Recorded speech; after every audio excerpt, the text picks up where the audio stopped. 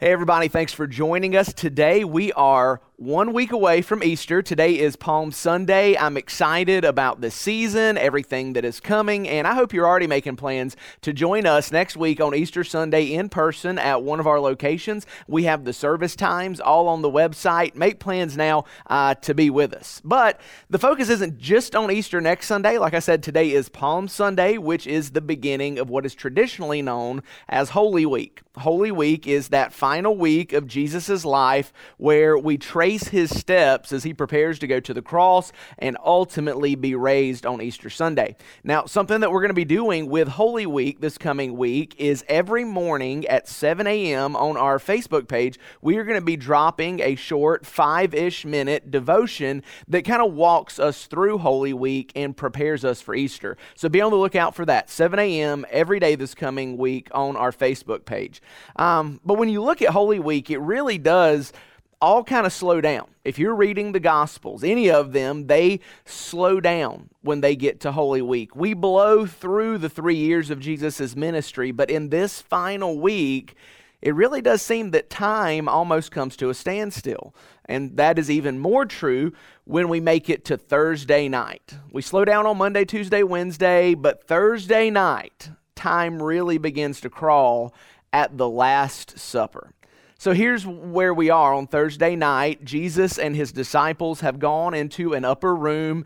Jesus washes his disciples' feet. They have celebrated the Passover and really shifted their thoughts to this new covenant that Jesus was inaugurating.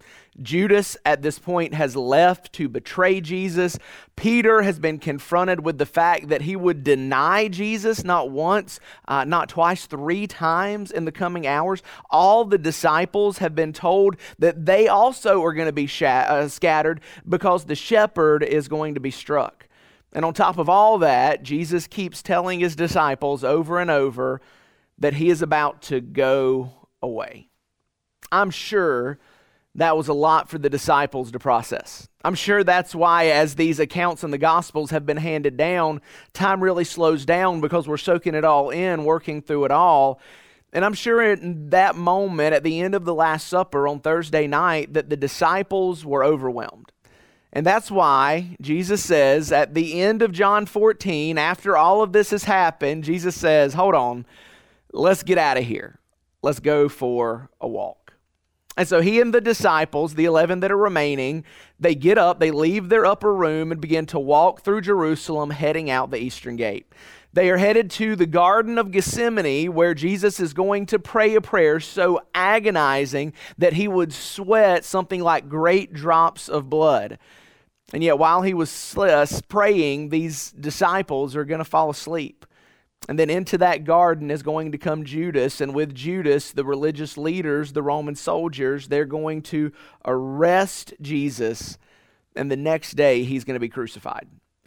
But it's on that walk between the room and the garden that Jesus talks to his disciples a little bit more, that Jesus prays with his disciples a little bit more, that he helps them understand one last time who he is, what he can do, and what's coming.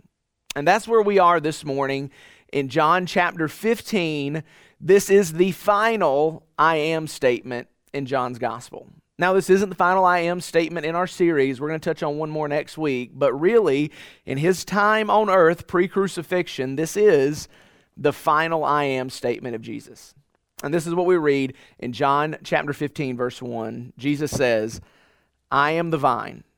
I am the true vine, and my Father is the gardener.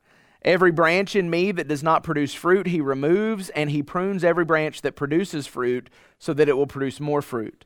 You are already clean because of the word I have spoken to you. Remain in me, and I in you. Just as a branch is unable to produce fruit by itself unless it remains on the vine, neither can you unless you remain in me. I am the vine, you are the branches.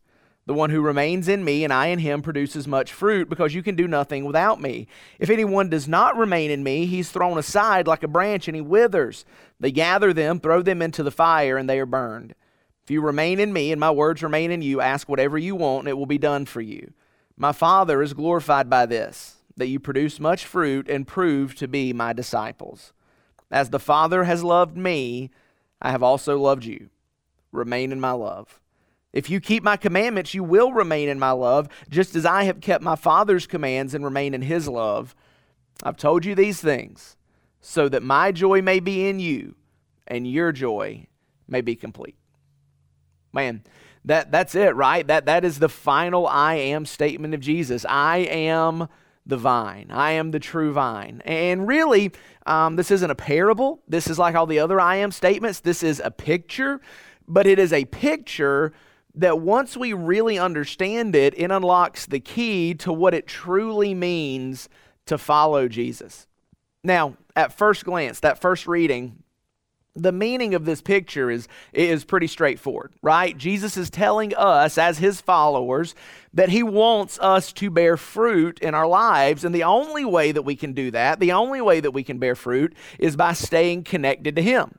And again, that's pretty straightforward. That's not wrong. That is the point of what Jesus is trying to get across to him. He wants them to bear fruit. They bear fruit by remaining connected to him. But when we pause to kind of lean into that, push in a little more deeply, I think there's a couple questions. Number one, what does he mean by fruit? What does that mean when he says, I want you to bear fruit? And more than that, how are we supposed to stay connected to him? To what the CSB says, remain in him. What other translations say, abide in him. Over 10 times in 10 verses, Jesus says that. What does that mean? How do we do that? So I think to really get the full picture here, we need to, once again, as we have almost every week in this series, and usually should be doing every time we read the scriptures, we need some background context that helps illuminate what Jesus is saying here. You see, when Jesus says, I am the true vine, that imagery of the vine was something that was very significant to the nation of Israel. You see, the Old Testament frequently calls the people of Israel God's vine.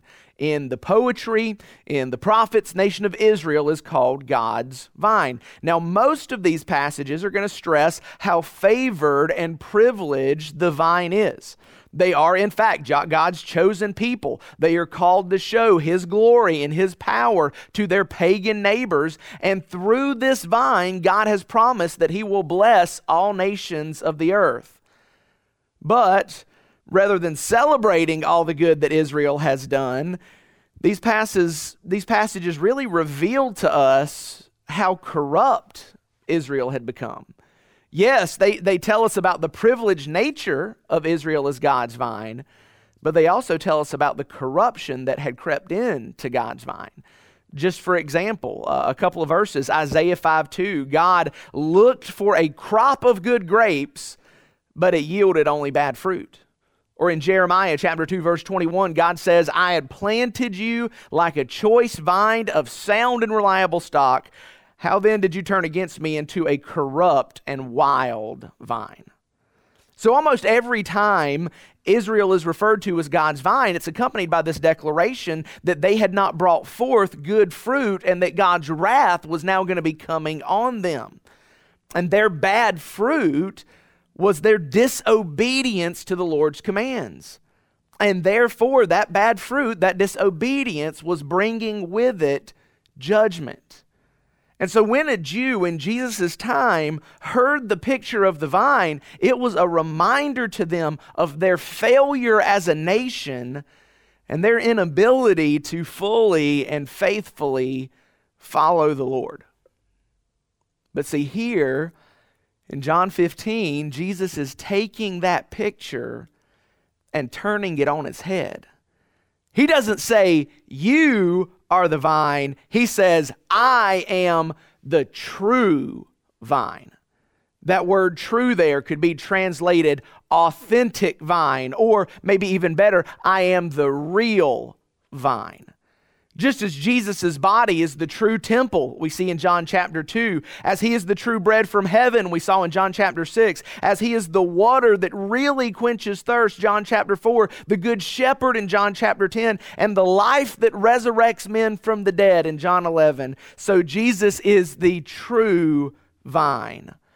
All the shadows of the Old Testament find their substance in him. So in short, What Jesus is doing by claiming to be the true vine, what he's saying to them is, I'm going to do what you couldn't do.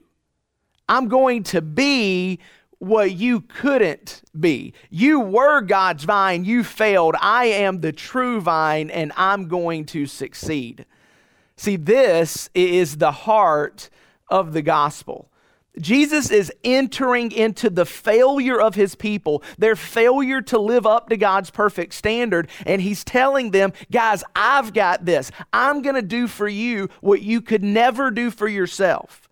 He's rescuing this imagery of judgment, this imagery of failure, this imagery of that no matter how hard they worked, no matter how hard they tried, they always fell short. He's rescuing that picture. He's teaching them that even though through their disobedience they produced bad fruit, that now through his perfect obedience, they could be obedient to his Father as well and produce good fruit. I'm the real vine. I'm going to do what you couldn't. And now, put that back into that context of Thursday night. Peter was going to deny Jesus. All the disciples are going to fall away. And Jesus himself said that he's not going to be with them any longer. Jesus is telling them here that even if he was leaving them, they could remain in him. And because he himself is the true vine, that as they remained in him, that they could bear fruit. They could keep living out the teachings and the commands of this new covenant that he was inaugurating by his blood, and thereby, through their obedience, bear good fruit that he says here in John 15, ultimately glorifies his Father. See, Jesus is telling them that in their own strength, they would fall away. But through their connection with him, just as branches to a vine, he would empower them to remain. He would empower them as a branch to do what Israel as a vine couldn't. He would empower them to bear the fruit of obedience. In fact, it is our obedience that gives ultimate evidence that we are connected to him and remaining in him. Obedience really is that acid test. If we are obedient, it is evidence that we are connected. If we are disobedient, it is evidence that we are not. But I love that idea, and I think that is the focus of what we're talking about here today. It's that Jesus empowers. We have talked about so much in this series what Jesus does for us, how he satisfies us, how he guides us, how he cares for us, how he saves us. But here we're seeing that he empowers us. Now, what does that mean? Does that mean that we get superpowers and we can go around and perform miracles and all these things? No. Jesus empowers us to be obedient to the Father, to keep his teachings and his commands. That is what we are empowered to do. And quite honestly, that is far more miraculous than any other kind of supernatural empowerment people seek. The power to be obedient. But you see, there's a tension there, right? Like when we talk about that idea of obedience, and that by being connected as a branch to the vine, how Jesus empowers us to be obedient, it should create a tension in our heart, right? What does it mean when I'm not obedient? Right? What does it mean when I fail? What does it mean when I yield into temptation? What does it mean when I blow it? What does it mean when I fall on my face? What does it mean when I look at my fruit and it's rotten? What does that mean for me? Well, Jesus empowering us to be obedient, that does not mean that we will never mess up, right? There is an empowering that comes from Jesus that is available to us constantly, but as his followers, we do not always constantly avail ourselves of that power. That too often we lean on our flesh and give in to our flesh, and we fall and we fail. And just because we mess up, that doesn't mean that we still aren't connected to him. So that's that tension, right? If obedience is evidence that we are connected, we have to be careful to think that every time we fail, every time we fall, it doesn't mean that we have lost that connection. What it does mean is, just like Jesus said here that we read in John chapter 15, that we are still in need of pruning. That's how Jesus talks about it, right? He says every branch that bears fruit is going to be pruned. You see, because God loves us, He prunes us. That pruning encourages us to bear more fruit for His glory. And I believe if these branches could speak, they would tell us, hey, look, pruning hurts. Pruning isn't fun. Pruning is painful, but that they would also tell us that through the pruning, they can produce more and better fruit. Let me read to you a quote by author Warren Wiersbe. I love this idea. He says, your heavenly Father is never nearer to you than when He is pruning you.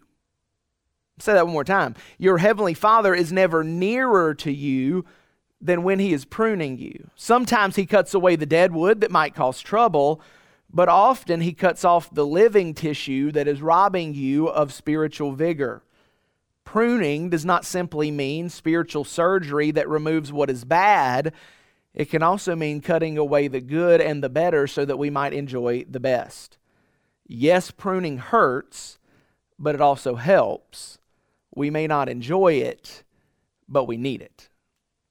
So, this idea of being connected to Jesus doesn't mean that we are always perfectly obedient and that we never fail, but it means that as we stay connected to Him over time, Jesus prunes us so that we may grow into increasing fruitfulness and increasing obedience. So then I think the question becomes, okay, well, if being obedient is a sign that I'm connected, but sometimes disobedience isn't a sign that I'm not connected, maybe the question we should ask is, well, when should I be worried that I might not be connected, right? When should then I kind of say, okay, am I still connected? When should I worry? My answer is simple. You should be worried when you're not worried. Now, I'm going to say this as plainly as I can. If you have never been convicted over your sin and disobedience, that is a sure sign that you are not and have not been connected to the vine. If you've never been pruned, you've never been connected. If you've never been convicted of sin, look, you've never been saved. So if you're not worried about this, if you're watching this and you can remain apathetic and indifferent that, oh, well, who knows, maybe I'm going to, that is a sign that you should be worried. Be worried if you're not worried. Be worried if your soul isn't stirred. Be worried if your heart doesn't burn. Be worried if you are not convicted and you are not pruned. If you have not been convicted of your sin, you've not been saved. You got to be lost before you can be found. But I think even more on the flip side of this, if you feel like you're crushing it right now, that you're way ahead of everybody else, that you're blowing the curve, that's a sure sign of your own self-righteousness. See, you may be outwardly obedient. You may give the appearance of obedience, at least on the things that you let other people see and what you care to acknowledge about yourself. But inwardly, you are proud and pedantic. Inwardly, you are bitter and begrudging.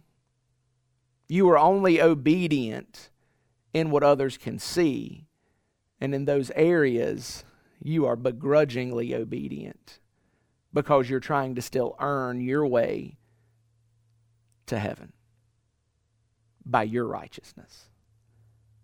But maybe you say right now, well, Chip, I know the law of the Lord and I follow it to a T. Look, a lawyer knows the law of the land to a T, but they know it so that they can find the loopholes in it. If you are in love with God, you will know His Word, not because you're looking for loopholes, but because you know that in His Word, following His Word is how you can please Him, and pleasing Him is what you long for above all else.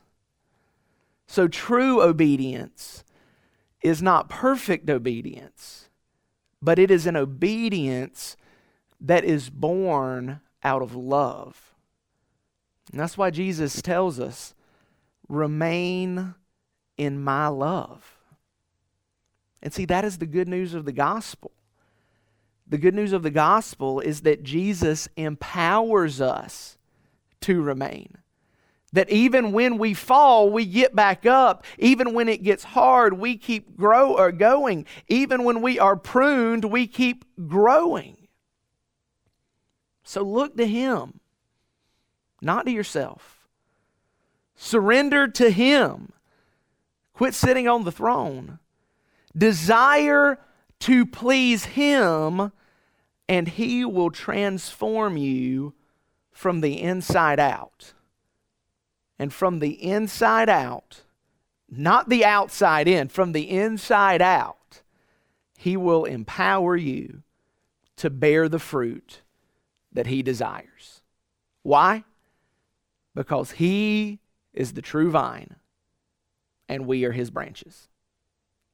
So maybe today, for the first time, you've realized that you have not been connected to that vine.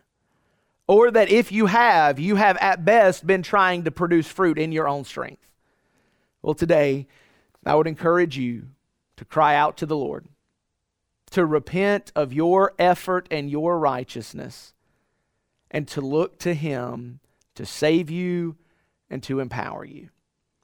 If you'd like to talk to somebody, we have people available for you to talk to right now on our online platform on Facebook. Reach out to us. Beyond that, we would love to have you meet with one of our location pastors over breakfast, coffee, lunch. Talk to them and find out how you can know for certain that you are connected to the vine and the fruit that you are bearing is good.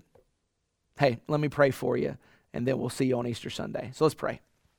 God, thanks for the time that you've given us today. I pray that you would use your word by your Spirit to move us into a deeper relationship with you. That you would produce a greater obedience in our lives. And beyond that, that you would produce a greater desire for obedience in our lives. And God, for those who today are realizing that they are separated from you, that they have not been connected to you, God, that you would give them the courage and the boldness to reach out, to talk to someone, so that they may cry out and find new life in Christ. It's in His name that we pray. Amen.